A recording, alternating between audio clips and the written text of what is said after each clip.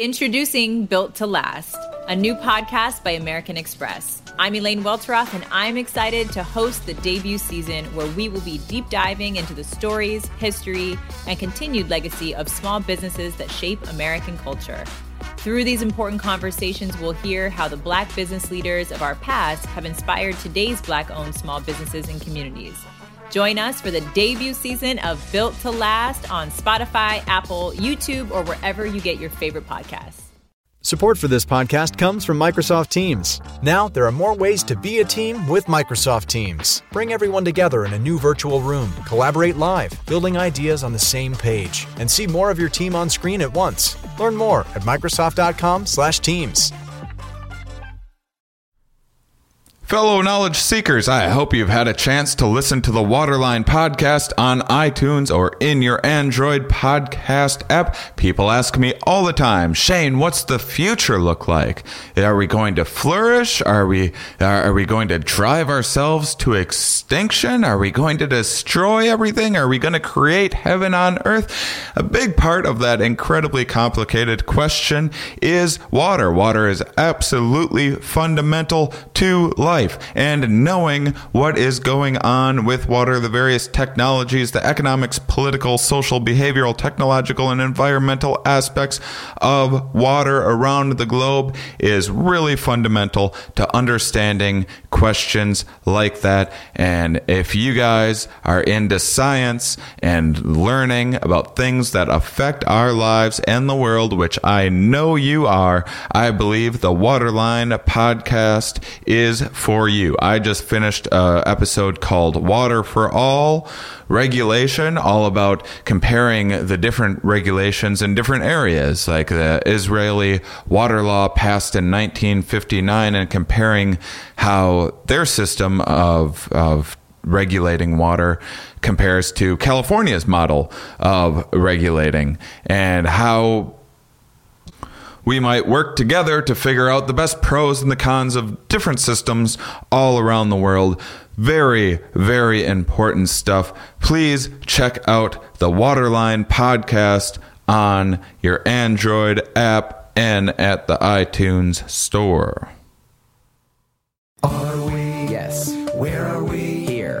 Why are we here? Not entirely clear. We are misfits thrust into existence by random chance, with no hints at all as to how we're supposed to make sense of it all. It's immensely bizarre. Here we are. Hello, everybody, and welcome to the Here We Are podcast. Today, I'm talking with Associate Professor in the Department of Psychological Sciences at Texas Tech University, Chris Robitschek. How are you doing today, Chris? Doing well, thanks. Thanks for joining me. I'm in lovely Lubbock. Is that how you pronounce it? Yes. Lubbock, Texas? Yes. Good. That's something that I should probably check before recording. This is my first time to Lubbock. I'm making my way from Dallas to Albuquerque, and Chris was nice enough to find some time for me, and we're going to be talking about her work. So tell me about, you do a lot of work with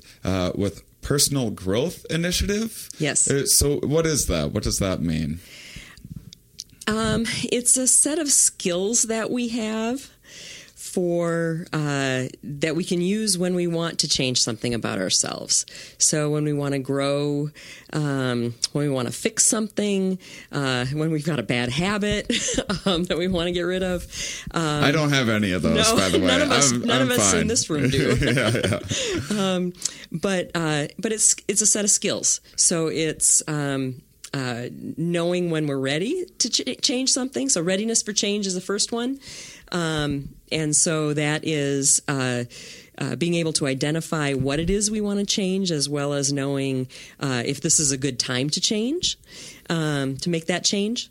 Planfulness is the second skill, and that is like literally making a plan. So being able to lay out some steps, knowing that I need to be planful, not just kind of wing it. I'll be more successful if I make a plan. Using resources, knowing that I'll be more successful in making whatever change it is if I actually get some help.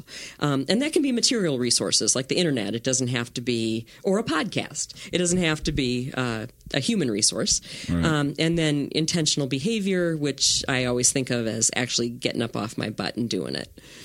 All right. Well, these are all the things that I'm bad at. So I'm going to be learning a lot today. So before you can kind of do this, you sort of need a sense of self in the first place, right? And kind of your sense of identity. And how is that shaped early on? I saw you did a lot of work with adolescents and how they kind of construct this idea of the self in the first place? Well, it doesn't have to be any special sense of the self. I mean, I asked my niece and nephew when they were little kids what they could change about themselves. And they could pick something up. My niece wanted to get better at, be more aggressive in soccer. And so this is something that we just know. We know stuff to change about ourselves. Our parents tell us, our teachers tell us. Sometimes we're aware of it. We become aware of it just within ourselves. It's that the figuring out what to change is not rocket science. Right. We ask people in our research to write down lists of things that they would like to change about themselves, and we have yet to have somebody not come up with a list. So what is the history of this field? Because this is kind of the first time that I've heard of. I mean, there's self-help books and everything else, but I've never actually seen it described as this term, special growth initiative. Uh-huh. How did this come about? When I was much younger, when I was 19, I went on an outward bound course. So I went on a mountaineering course and in Colorado and absolutely loved it. And I made a decision then that I was going to become an outward bound instructor. And so it took me another 10 years to get the skills that I needed in order to be able to do that. And so when I was in graduate school, I spent a summer at the Voyager Outward Bound School in northern Minnesota and instructing courses. And so we would take people out. It was primarily a flat water canoeing school. And so we'd take people out for anywhere from 5 to 20 days paddling around the Boundary Waters Canoe Area Wilderness. And we'd also do rock climbing in there and have people spend time alone on what's called a solo. There was a personal challenge event at the end where they'd really have to push themselves in some way. And lots of other components. But it was fascinating how some people would respond in ways that were just eating up all the things they were learning about themselves, and other people were really not loving it, and were actually quite resistant to learning things about themselves. And I was very curious about what determined who was getting a lot out of it and open to learning a lot about themselves, and who was really not so much. Yeah, I mean, I guess this is sort of goes along with determining your sense of self. I do feel like sometimes people have a little bit of trouble taking an honest look at themselves in the mirror, yeah. and kind of being very honest because oftentimes it's much easier to blame situations or blame others for your situation in life, whatever it might be. I did a lot of factory work when I'm from Wisconsin originally, and I did a lot of factory work early on, and you'd see a lot of just very kind of depressed, sad sack kind of middle-aged men that were in a tough situation. Probably a lot of times had gone through a divorce and paying child support and everything else. And they're working the same job in this factory, like not trying to elevate themselves. And sometimes it's easier just to be like, oh, well, it's like the Mexicans coming in and taking our jobs, or something like that. So what do you think the difference was in the personality trait between the people that were able to kind of take accountability or actually be excited to learn about themselves, and the people that were kind of scared about it? Well, before I answer that, there's something really important that I think we're missing. Right. And that is that, and this kind of speaks to how,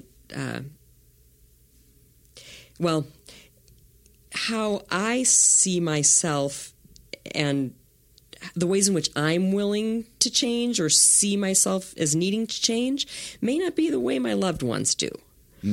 And or somebody outside of me working next to me in the factory might see. And so personal growth is a really, personal thing. and it's something that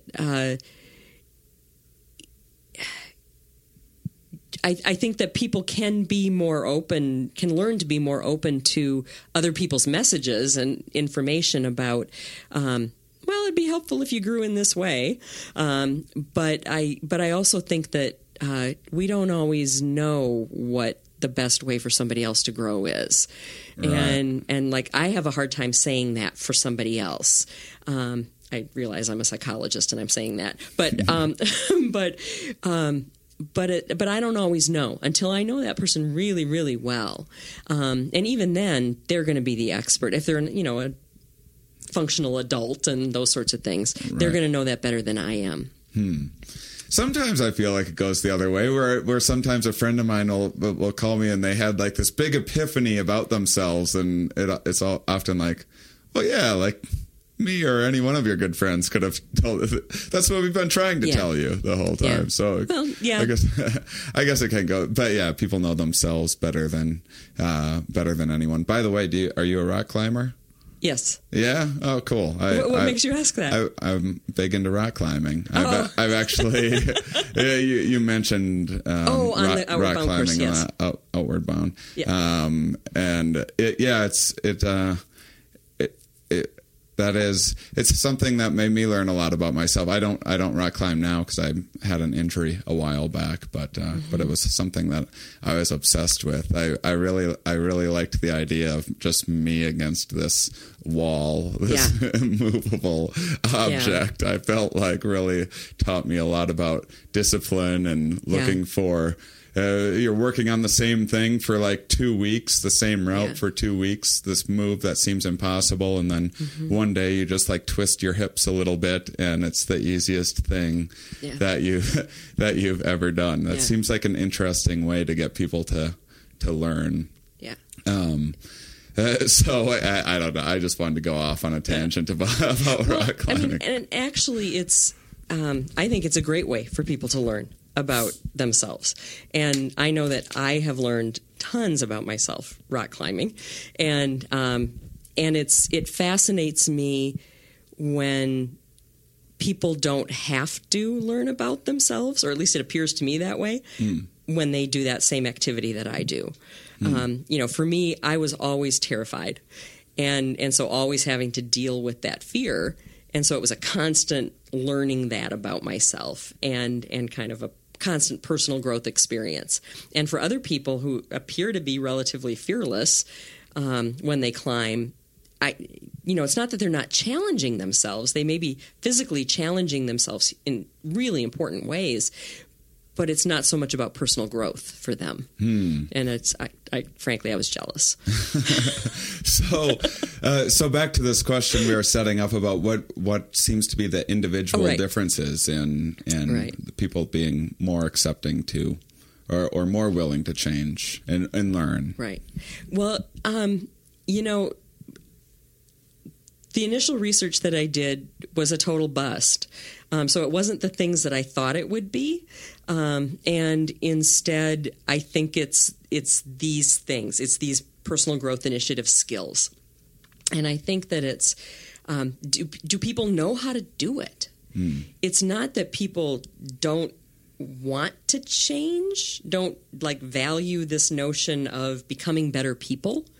But I think that oftentimes we don't know how, and or we realize that there will be consequences, or somehow it's scary, and so it's those things that get in the way of people actually growing and changing, and taking advantage of opportunities that are in front of them.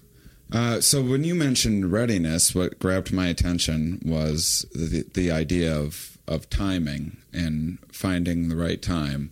How do you do that? Because I feel like in my life, I feel like I use that as an excuse all the time, where like recently I've been putting off. I've wanted to learn a new language just because I've talked with many. We've done episodes on like memory and improving memory and that sort of thing, and it's come up a lot on this podcast that learning another language is one of the better things you can do for brain health, and it seems like a fun thing to do anyway. And I always was just like, yeah, but I have to get ready for my next podcast, or I have to get ready for my next show, and do I really need to learn Mandarin or Spanish or whatever right now? And I started to recently. Basically, what happened was I was wasting so much time playing like silly games on my phone when I was like waiting at a restaurant or whatever, that I instead just found a learning Spanish app, and I'm like, well, now I won't be wasting time and I can still make the game something where I'm actually learning. But have you kind of researched any tips on finding this timing for creating change in your life? People need to evaluate for anything they're considering changing. They have to evaluate. It's not that different than the things you've already considered. So things like, what will the consequences be if I actually try to do it? So like what's going to get in the way? So how difficult will it be? How likely am I to actually be successful? How important is it to me right now? Because if something's not that important, why would we put a lot of time into it? And, when we start kind of rating these things, and so if something's not very important but would take a lot of time, then why would we do it? Right. Or if the consequences are really huge. And maybe you really liked those games on your phone, and so so it would be less time for your games. And so it's we have to evaluate those kinds of things about it. What are the practicalities, of it? Do I have the resources I need to do it? It's stuff that is really straightforward to think about. So let's take something like exercising, which I think intellectually anyone knows that exercising is important and good for their health, and they'll feel better if they do it. But it's so easy, like when you fall out of it, which I have, it's so hard to get back into it, and it's so easy to think of a million other things to do rather than exercise. I feel like your brain can trick you into, because exercise is this long-term thing, right. and then you go, well, but I need to do my taxes now because a deadline's coming up, or something like that. But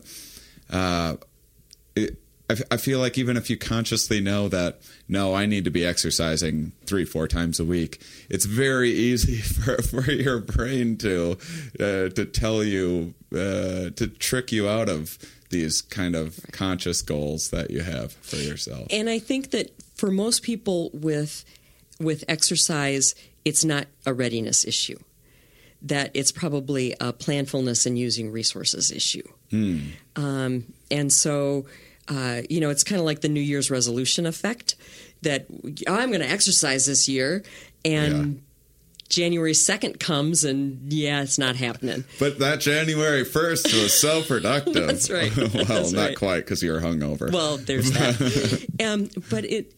But how much are people actually planning out, okay, so if I'm going to start exercising, what does that mean?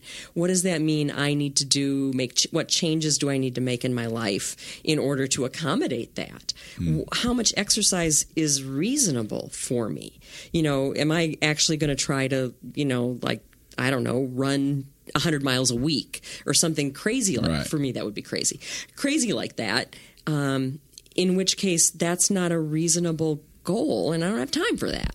And so instead I need to figure out what's the reasonable goal and how do I plan out how to get that into my life. And what am I going to move around? Because my life's busy and everybody's lives are busy. And so how do we move things around in our life in order to accommodate it? And then the using resources part is, there's all kinds of research that shows that especially for exercise, if we've got somebody that we're exercising with, we're more likely to do it. Mm-hmm. And so in my mind, that's because that person's a resource. It's all about accountability right. and all of that, but that's a resource. And so Fitbit. Yes. And so right. what resources am I using in order to maximize the chances that this will actually happen? So it's those kinds of things and getting those kinds of things lined up. All right. So at 35, probably put aside the NFL dreams for now and maybe start doing some push-ups every day. Something a little more. Start from there. Yep. See how it goes. So how do you test this kind of these techniques? Are there any like rigid kind of tests that you're running on large sample sizes of people to determine what's working? We have a simple questionnaire that measures personal growth initiative, that measures the skills. It's really simple. It's 16 items. And it just assesses kind of where people are on these 4 different skills. And then the kinds of research that we're doing that's actually testing, okay, so what happens when we teach people these skills? The things that we're most interested in right now is the extent to which testing or teaching these skills will actually prevent depression. And we have lots of research that shows that people who have these skills, well-developed skills, have lower levels of depression, less anxiety, better psychological well-being, more happiness, all the good stuff. But we wanted to know, so is that causal? And so we have an intervention called intentional growth training, where we teach people these skills. We kind of walk them through a change process. So we help them identify something to change about themselves, help them select something, and then make a plan, identify one step in that plan they're going to do, and then they do it over the next week, and then they come back. It's a very simple intervention, and what we're looking to see is during a stressful time, and we're looking primarily at college students, and we know as the semester goes on, stress goes up, depression goes up, and we're looking at, can we prevent the onset of depressive symptoms in students, and we're finding very good success in doing that. That's interesting. I've had depression, something that I deal with somewhat regularly. I don't really have anxiety at all, but and I guess I do. When I had like a couple of years where I was taking fantastic care of myself, and it's like, oh, I'm going to create this change, and then I kind of stuck to it, and then 6 months later, like, I'm going to add on this additional thing, and it was the probably the happiest I was, and the least depressed I was in my life. I just so when you say that when you're walking someone through creating these changes, is this a very specific case by case basis, or is it just as simple as you're you're just walking them through creating a plan. You're just kind of pulling this out of each individual person, what they think they need to do? It's a workshop that we do. The intentional growth training is a workshop, so we do it in group settings. And so there tend to be small groups for us because we want to be able to answer people's questions as they have them. And we only work with them for about an hour and a half. And excuse me. And so the didactic part where we teach them what these skills are and kind of why they're good for them, that takes about half the time. And then the planning part takes about the other half of the time, for 45 minutes. And so what we're doing is we ask them to make a list of all the things to change about themselves, all the things they can think of. And then we ask them to evaluate that list. How important are these things? Are each of the things to them? How likely are they to be successful? Those kinds of things. And then we have them select one that they want to work on during the next week. And then we walk with them through making a plan. So laying out what their particular plan is. And that's going to be different because we may have somebody in the group whose goal is to actually study for their next exam, right. And somebody else whose goal is to exercise 6 times, in the next week. So people have very different goals, and so their plan is going to be tailored to them, and they can ask us questions. They can ask us for assistance if they need it, and then we have them kind of order their steps, because they'll just throw them all the pieces out there, and then they order them and they pick what they think they should start with, and we just ask them to do one thing, one step in the week. Yeah, I guess that's kind of because usually when I'm like, okay, I'm going to create change, it's like, all right, I'm going to meditate, I'm going to exercise, and I have a laundry list of things that I need to do to be perfect, and then we all do, and then it looks very overwhelming, and then I'm like, I'm going to watch TV. Yeah. So. Do you think part of the reason why this is successful? So you're creating this plan, and then people go, okay, I'm going to do this week, and then they come back the following week, and then they report on how it went? Or? Yeah, all we do in that next week is we debrief. And, we ask them to write about it, and we ask what the experience was like for them. And right now, that's it. We're in the process of developing a longer, more involved intervention. So a workshop that'll be 6 weeks long. And in that, how long is it now? It's 1 week. Oh, so it's just one. It's one session. I see. They do their activity and their one step, and then they come back and debrief. And it really is that simple.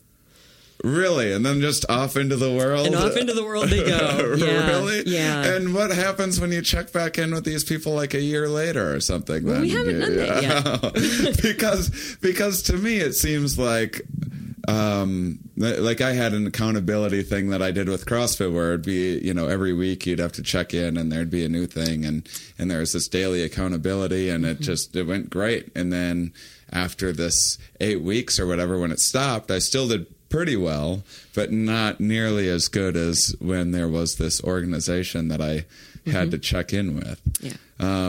Which I guess is the importance of having, a friend or some other social support.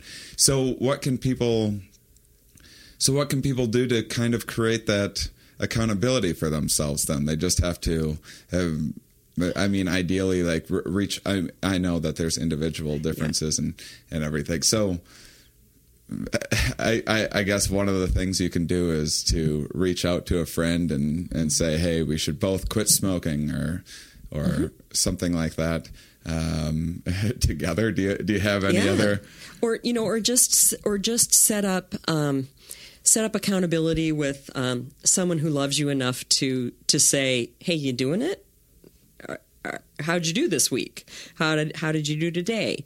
That's not just going to wait for you to go to them and report. you know, if it's something that requires you, for me, if it's something that requires me getting somewhere, it's much better if I have somebody that I know is going to be there waiting for me.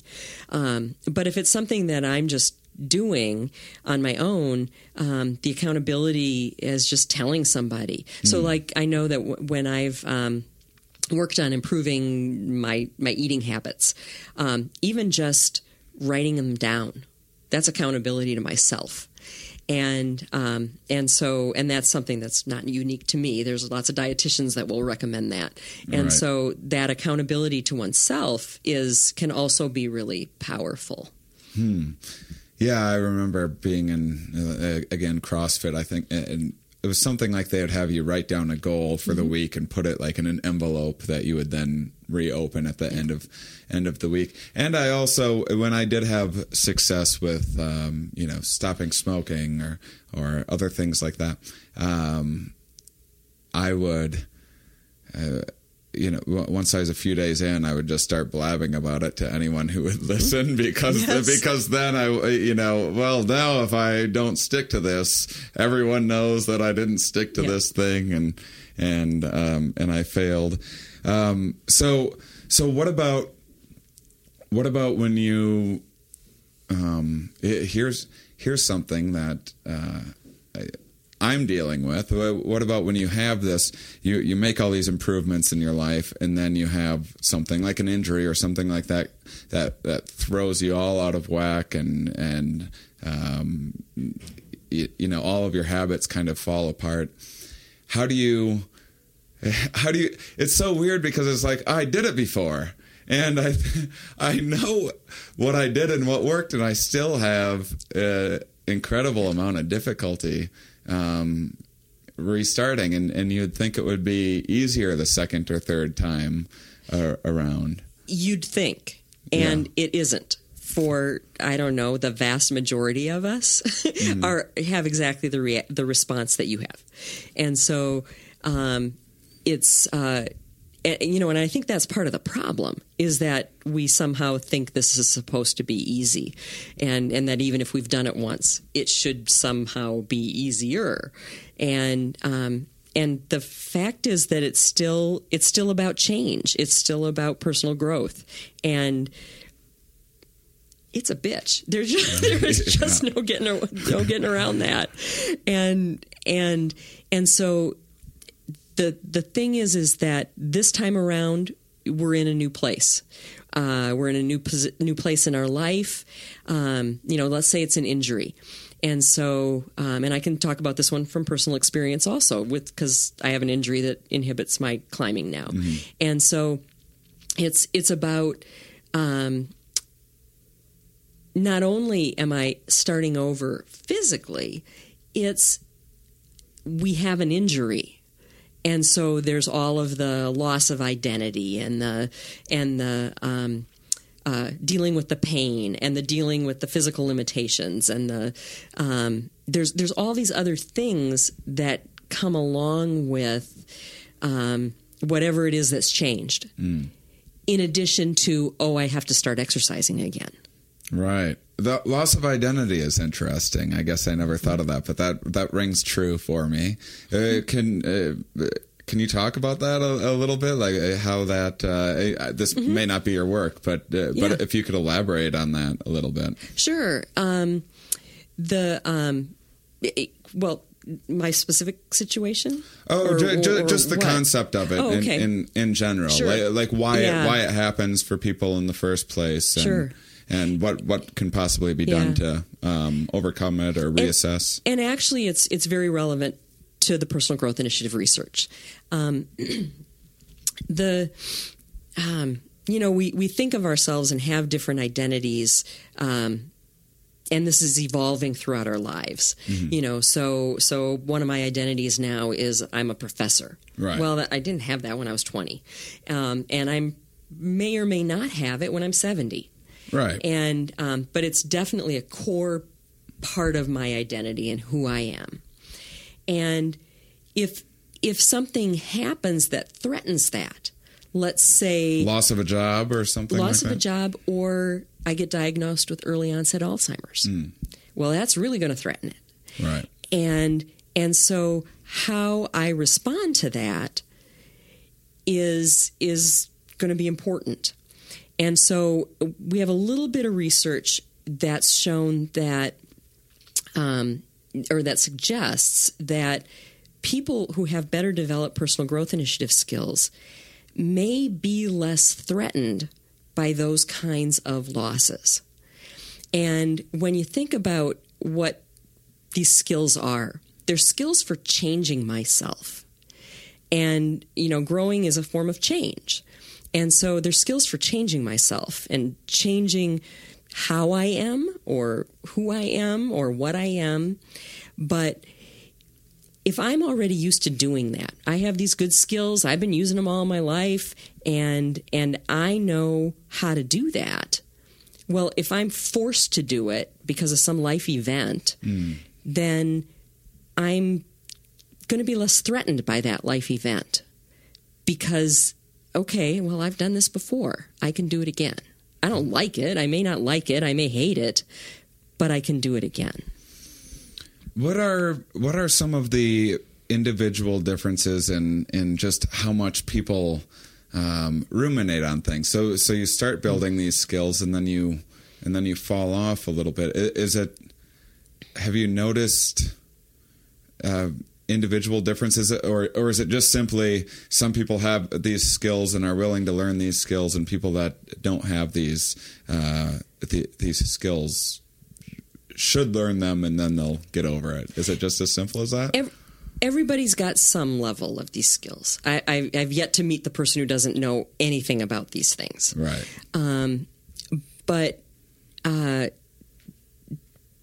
But I also don't know anybody who's cornered the market on it, who's just got it down.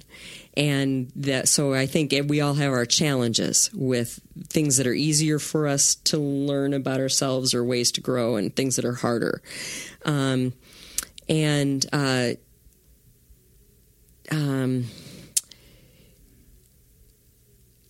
think part of it is some people just haven't been taught how to grow. Right. And that it like it's a thing, that it's an actual set of skills. It's just something that, like I think about if somebody told me that I could intentionally get taller, well, that'd be cool. Yeah. But that kind of growth is not intentional. Mm-hmm. And so I think a lot of people think about their personality development and who they are as a person kind of along that same way. They can identify ways they've changed, but they don't really know what that is or how that happened. And we talk about that as being in awareness but not intentional. But it's the intentionality of it that's really important for our mental health, and the intentionality of it that we just have to teach people. Mm. Yeah, it is interesting that of all the things, you go to, I didn't go to college, but you go, all K through 12 or whatever, and you go through all that, and the things that they don't teach you, you learn history lessons and all this stuff that's not terribly relevant a lot of times in your adult life, but the things that they don't no one teaches you how to learn in the first place. Right. They often aren't. I think they're better about it now, but they don't teach study habits that well to kids. They just tell you got to study. You got to set aside time and do this. And the same thing with kind of this personal growth stuff, like say exercising. I mean, yeah, they might make you go to gym class, and they might make you run a mile or play basketball or whatever it might be, but they don't teach you about kind of building these habits. And they might try to instill habits, but they don't teach you how to do it on your own. What do you think? Have you done work with children at all, or just adolescents? We haven't. It's an area that we are planning on starting in a few years, somewhere down the road, but we haven't started working with kids yet. I certainly believe it's relevant for as I said, from talking with my niece and nephew. But it's and I think if we start with kids, that's going to be so much better. Right. Because to me, it seems like what was I was reading some work of yours, and I was kind of being reminded of high school about the factors that contribute to positive and negative self-image, the identity synthesis versus confusion. Could you touch on that a little bit? Just because we sort of talked about it a little bit in the beginning, I guess, but because I think to me when it comes to finding out about yourself, you hit puberty or whatever in those teen years. For me, were incredibly confusing times, and then some people seemed like they just had it, especially the kids that were real athletic or whatever. And then later on in life, those are sometimes the people that end up having the self crisis or crisis of self or whatever. Yeah, because what may have happened with those young athletes is they may have foreclosed on their identity, which means that before they've actually explored who they are and what they're about, they landed on something. Like they grabbed onto something, some identity, and hung on to it for all it was worth, and then realized that too late, oh yeah, that ain't gonna work. Right. And so what people need to explore, and they need to have the courage to explore. And, we talk about teen years as, tumultuous, but also a time of exploration. And that's part of what's tumultuous about it is people are trying stuff on. Of course, that's tumultuous for the parents, but because their kids are trying on different ways of being. Right. But it's that exploration, exploring who am I, what do I believe, what do I think, what's really important to me, what are my values, what do I want in life, and having the courage to do that without it producing a whole lot of anxiety. And and what I think is that part of what will contribute to that being productive, and our research with kind of late adolescence suggests that this may be the case, is that if people have the skills for growing, then that's going to promote that. We know that it promotes exploration. And so I would think that in the earlier years, it should promote exploration as well. At least that's my hypothesis. So is there another side of it too? Or because I was very exploratory, and still am. I love traveling all over the place and having new experiences and trying new things all the time. I do feel like I sometimes struggle with commitment more and actually like taking actions. I'm much more interested in finding new things and learning new things rather than kind of even when I know. Have a sense of what I want. I have a little more trouble like committing and putting the work in. I have a much easier, like I'm not scared to try out new things, but I do sometimes get paralyzed by choice almost. Oh, there's a whole research on the tyranny of choice. Yeah. a whole lot of research out there. That's not what I do, but right. Choice is not always a good thing. Because it can be too much, but I'm not sure how to answer that. You can take a pass on that question. On that one. No problem. So when you talk about setting an intention, what do you mean by that exactly? Like, what do you have any tips or things that seem to work when it comes down to the actual intention in doing? So planning was important. We did kind of readiness and timing and planning, so you're not just winging it and then having a resource like your peer group or accountability programs or whatever it might be. But can we focus on attention? Doing. The actual doing. Yeah, because that's a kicker for a lot of people.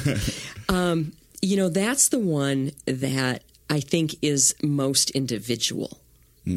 And the rest of it is kind of, we can help people kind of with a program.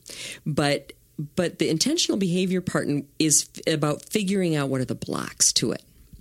So for some people, they're not moving because they're depressed. And there's this set of physiological symptoms that goes along with depression that's like inhibiting movement. And so they need some behavioral activation, like helping them just literally get moving to help them move forward with ways that they want to change themselves. Other people, it may be paralyzed by anxiety. They can identify what to change. They can make the plan. They can line up their resources, and then they get paralyzed by fear. And so it's the fear and the anxiety that prohibits the movement, the actual behaviors. And so this one requires, I think, a lot more the person knowing themselves better, or getting help to know themselves better to figure out what's stopping them from actually enacting that plan. All right.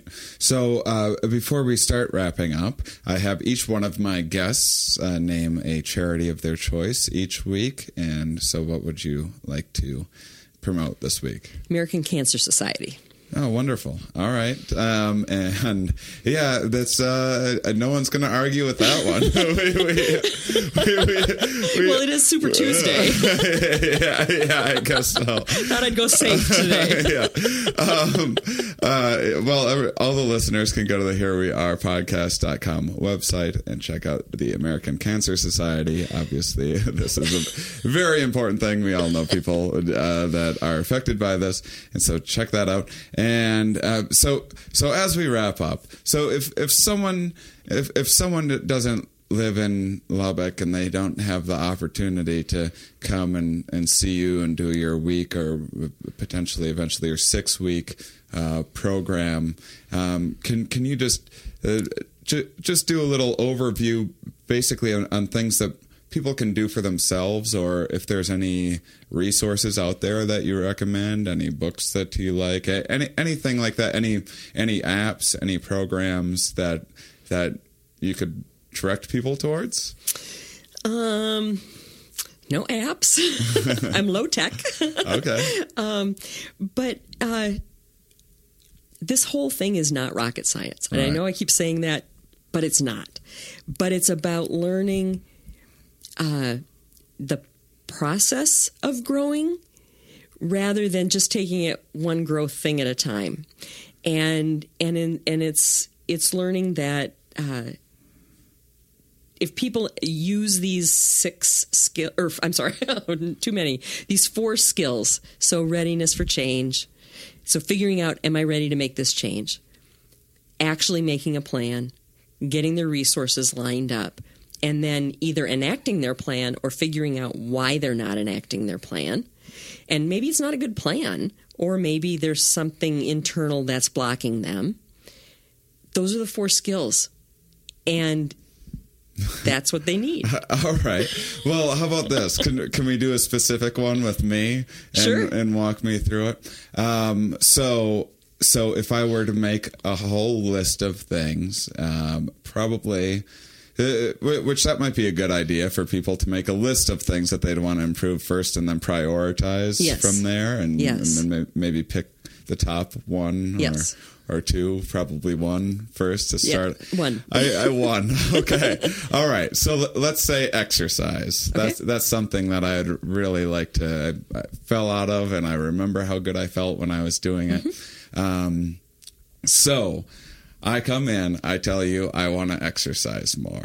So, and I know we've been through all this, but let's cater it maybe a little more specifically to me, just so my listeners can hear kind of specifically this sort of thought process. And you're welcome to ask me any personal questions or whatever. Okay. I'm happy to be vulnerable. So what do I do? I want to exercise. So there's probably reasons you're not exercising. Yeah. So how, given your busy schedule and your travel schedule, how realistic is it for you to add exercise to what you're already doing? Well, it is much more difficult when I'm on the road. When I'm home in LA, which I'm going back to, so maybe it would be a good time to start once I get back. That was easier to start initially because then I have like a regular rock climbing gym I can go to, or I'm not sure I can do CrossFit at the moment because of my foot injury, but you know, there's a few things like that I can do, but I also feel like I sometimes look up, I forget the name of the program, but there's videos for like, you know, a push-up thing that it takes you through, or a sit-up, you know, 8-minute abs or something like that. And it's small and it doesn't seem that intimidating. And it's something that, that at least every other day I'm like, just do that. It'll just be 10 minutes. And, I don't know what it is. I sometimes I do, and I start doing it like 3 days in a row, and then I fall out of it again. Because you don't have a long-term plan. Yeah, that's true. So, I don't really have a solid long-term plan. I'm just like, oh, maybe today I'll do this. Right. Okay. So if you decide that this is realistic, how important is it for you? I'd say it's pretty important. I mean, I'm a pretty healthy guy, but I think that especially overcoming my injury, I'd like to be healthier and be able to walk correctly again. And also, I'm on stage and on television and stuff, and so it helps to look better. You know, it gives me more confidence, if I'm being honest. Yes. And I'm well aware of the you know, the brain health aspect of things as well. And I feel like I was writing more and better at studying and everything else when I was oxygenating my brain and so yeah, I just can't get the ball rolling. So it seems like there's two different times. There's when you're at home and when you're on the road. Yes. And so maybe you need two different plans. Yeah, that's a good idea. The plan for when you're home and the plan for when you're on the road. So you're going home now or soon. Yeah, a couple days. So maybe that's the place to start. But recognizing that you won't do that when you're on the road. It's just not practical because you were not at home. You don't have the resources. And so needing down the road to make a plan for when you're on the road. So when you go home, what's a reasonable amount of exercise to do? Well, see, if it's a long-term plan, it doesn't seem unreasonable to do like a half hour or an hour a day, but I don't think I could start with that. I think I would have to start with like 10 minutes a day or something like that. And is it reasonable? You're saying a day. Is it reasonable to do it every day? I think 5 days a week would be reasonable. And do you know which days? No, I guess I don't know. This is the level of specificity. Right. Okay. And so it truly is about that specific of a plan. So which days, when during the day, what kind of activity, where would you do it, and then evaluating what have you created something you can't do. So like 10 minutes at the gym, would you really go all the way to the gym for 10 minutes? No. So it's about figuring out what would you actually do. Right. So maybe in LA, I would go to the gym 2 or 3 times a week for a longer period of time, and then maybe be at home for 10 minutes. Right. I mean, whichever way you want to do it. But yeah, something that's realistic for you. Okay. And so what about using resources? What kind of exercise is feasible now, given that you have an injury? I think that definitely I can't run, but I couldn't do any like real heavy like squats or anything like that. It's a foot problem, but I can definitely do like upper body stuff, no problem. And there's nothing stopping me from doing that, or, you know, push-ups, sit-ups, that sort of thing, planks, plenty of, I think there's plenty of stuff that I could be doing, and even leg exercises I know I need to be strengthening my leg, which atrophied quite a bit. So there's a lot that I can do, but I know that I can't do like CrossFit or something like that. Is way too intense for it at the moment. So and that was something that was really helpful for me, because it was an accountability thing, and it wasn't as intimidating when I had someone checking my form and someone kind of like, I need someone yelling at me. Like I just as the need CrossFit that. instructors are good at. Yeah. I just need that. I won't like, I can't do it. I don't know. I mean, you know, some of the programs online have been, you know, when it's a timed thing and it's like a beeping going off, like I'm doing a push-up every beep or whatever, and then it's this 30-second break. And so these timed out things do seem to help a little bit. The other problem is I don't have a 9-to-5 job. I have a insanely unpredictable schedule, and so I do find it hard to get into routines. Like I fell out of meditating a little bit, and I was like, I'm just going to start back from the beginning in case it just because I'm having trouble doing this with and it was one of the first things was like, you know, it really helps if you are in the same place at the same time, if possible. I'm like, nope, that's just not yes. possible for me. So I guess it'll just be a hair more challenging. Yeah. And, you know, and listen to yourself. It sounds like the one thing that you said in there that was absolutely certain is you need somebody yelling at you. Yeah. And so, you know, whether it's a machine or a person. Yeah. And so figuring out, how do you get that? And so how do you get somebody to yell at you? Yeah. and you know, whether that's going to the CrossFit gym and saying, hey, I'm injured right now, I can't do CrossFit, can I just be here? And listen to them yelling at other people, which could be motivating. Well, I could certainly, I've talked with them, and they're willing to, like, they can give me different things that I can do, you know, alternative things while everyone else is doing the run or whatever it might be. So that's a pretty decent plan. Okay.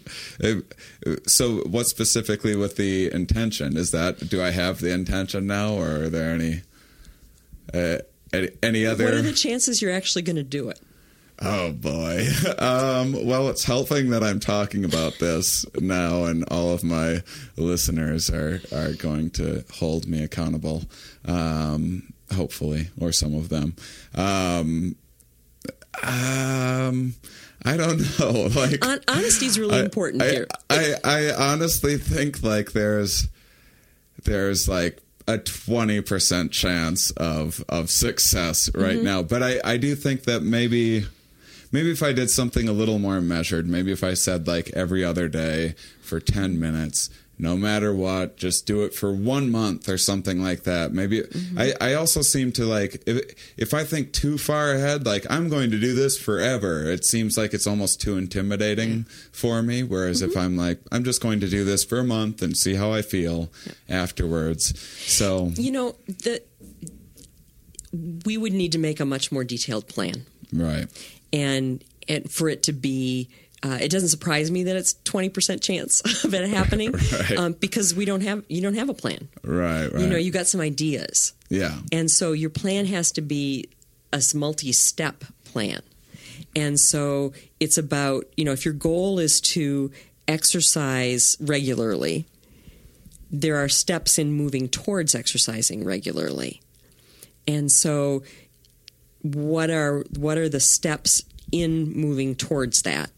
And then you pick one of those steps to do first. So it's not, this week I'm going to exercise regularly.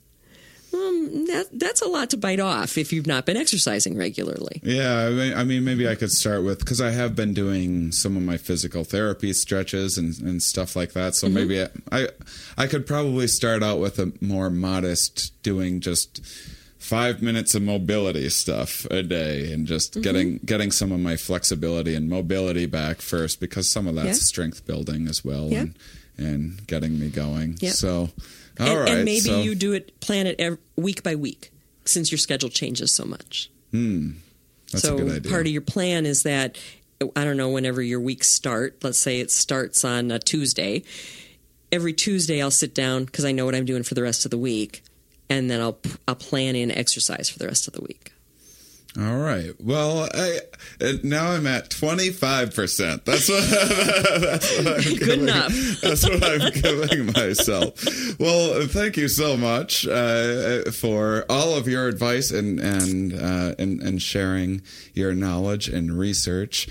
I know my listeners are going to find this interesting, although it's helping me probably more than it's helping them. But I do find that when I make it personal, people attach a little more. So this is, listeners, this is just an example of, we can't predict what every individual one of you is up to. So this is just kind of an example of the thought process that you want to take. Thank you very much, Chris, for joining me. It's been my pleasure. And thank you guys so much for listening and being curious. And I'll talk with you next week. Thank you, everybody, for listening. Please don't forget to rate, review, share, tell everyone you know, all that good stuff. We have a lot of exciting stuff coming up. You'll remember we did a few episodes on homelessness. Remember the start of season 2, which was last November. I said I was going to, once in a while, we're not going to do it a lot, but I'm hoping for once every other month or so, or maybe once a month at the most. I'm going to be reaching out to a nonprofit of some kind and just kind of asking them about what they see and their views on, these people are a little more hands-on with some of society's problems, and so I just want to give myself and others the opportunity to hear from their point of view rather than politicians who have never actually gone out and seen any of this stuff. But anyhow, I don't know why I'm ranting, but I'm doing, there's a farm sanctuary in California I just went and visited, and so I'm going to be talking about, we're going to be getting into factory farming, which is really interesting. I'm not a vegetarian or anything, so I'm excited to hear the point of view, and also a few other things. I better not even say it just in case something happens to fall through. But I do have some pretty exciting stuff lined up in that regard, and in the nonprofit kind of area. So yeah, a lot of exciting stuff coming up. Next week on the program, I'm going to be talking with Chris Robitschek. She is the head of the Personal Growth Initiative Research Lab and in Lubbock, Texas. And I stopped through to talk to her about how I can make some positive changes in my life. I think I'm going to need to talk to about 40 more people that study this stuff before it really takes. But I'm trying, guys. We're all trying. So tune in next week. We all want to be a better person, right? Or something like that. Or maybe not beat ourselves up as much for not being the person maybe we think we should be or whatever. So this is something that's relevant to all of us. So tune in next week for that. And you guys are fantastic. You're my favorites. The one that listens, the people that listen all the way to the end of this. Shh. You're my favorite ones.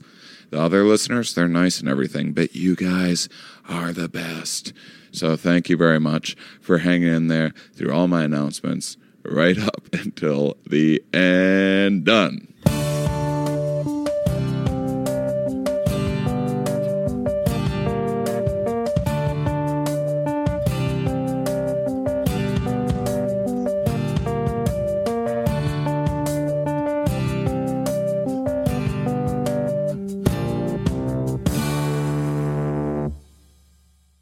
Let's say Seinfeld was on an island and he was blowing Boris Karloff.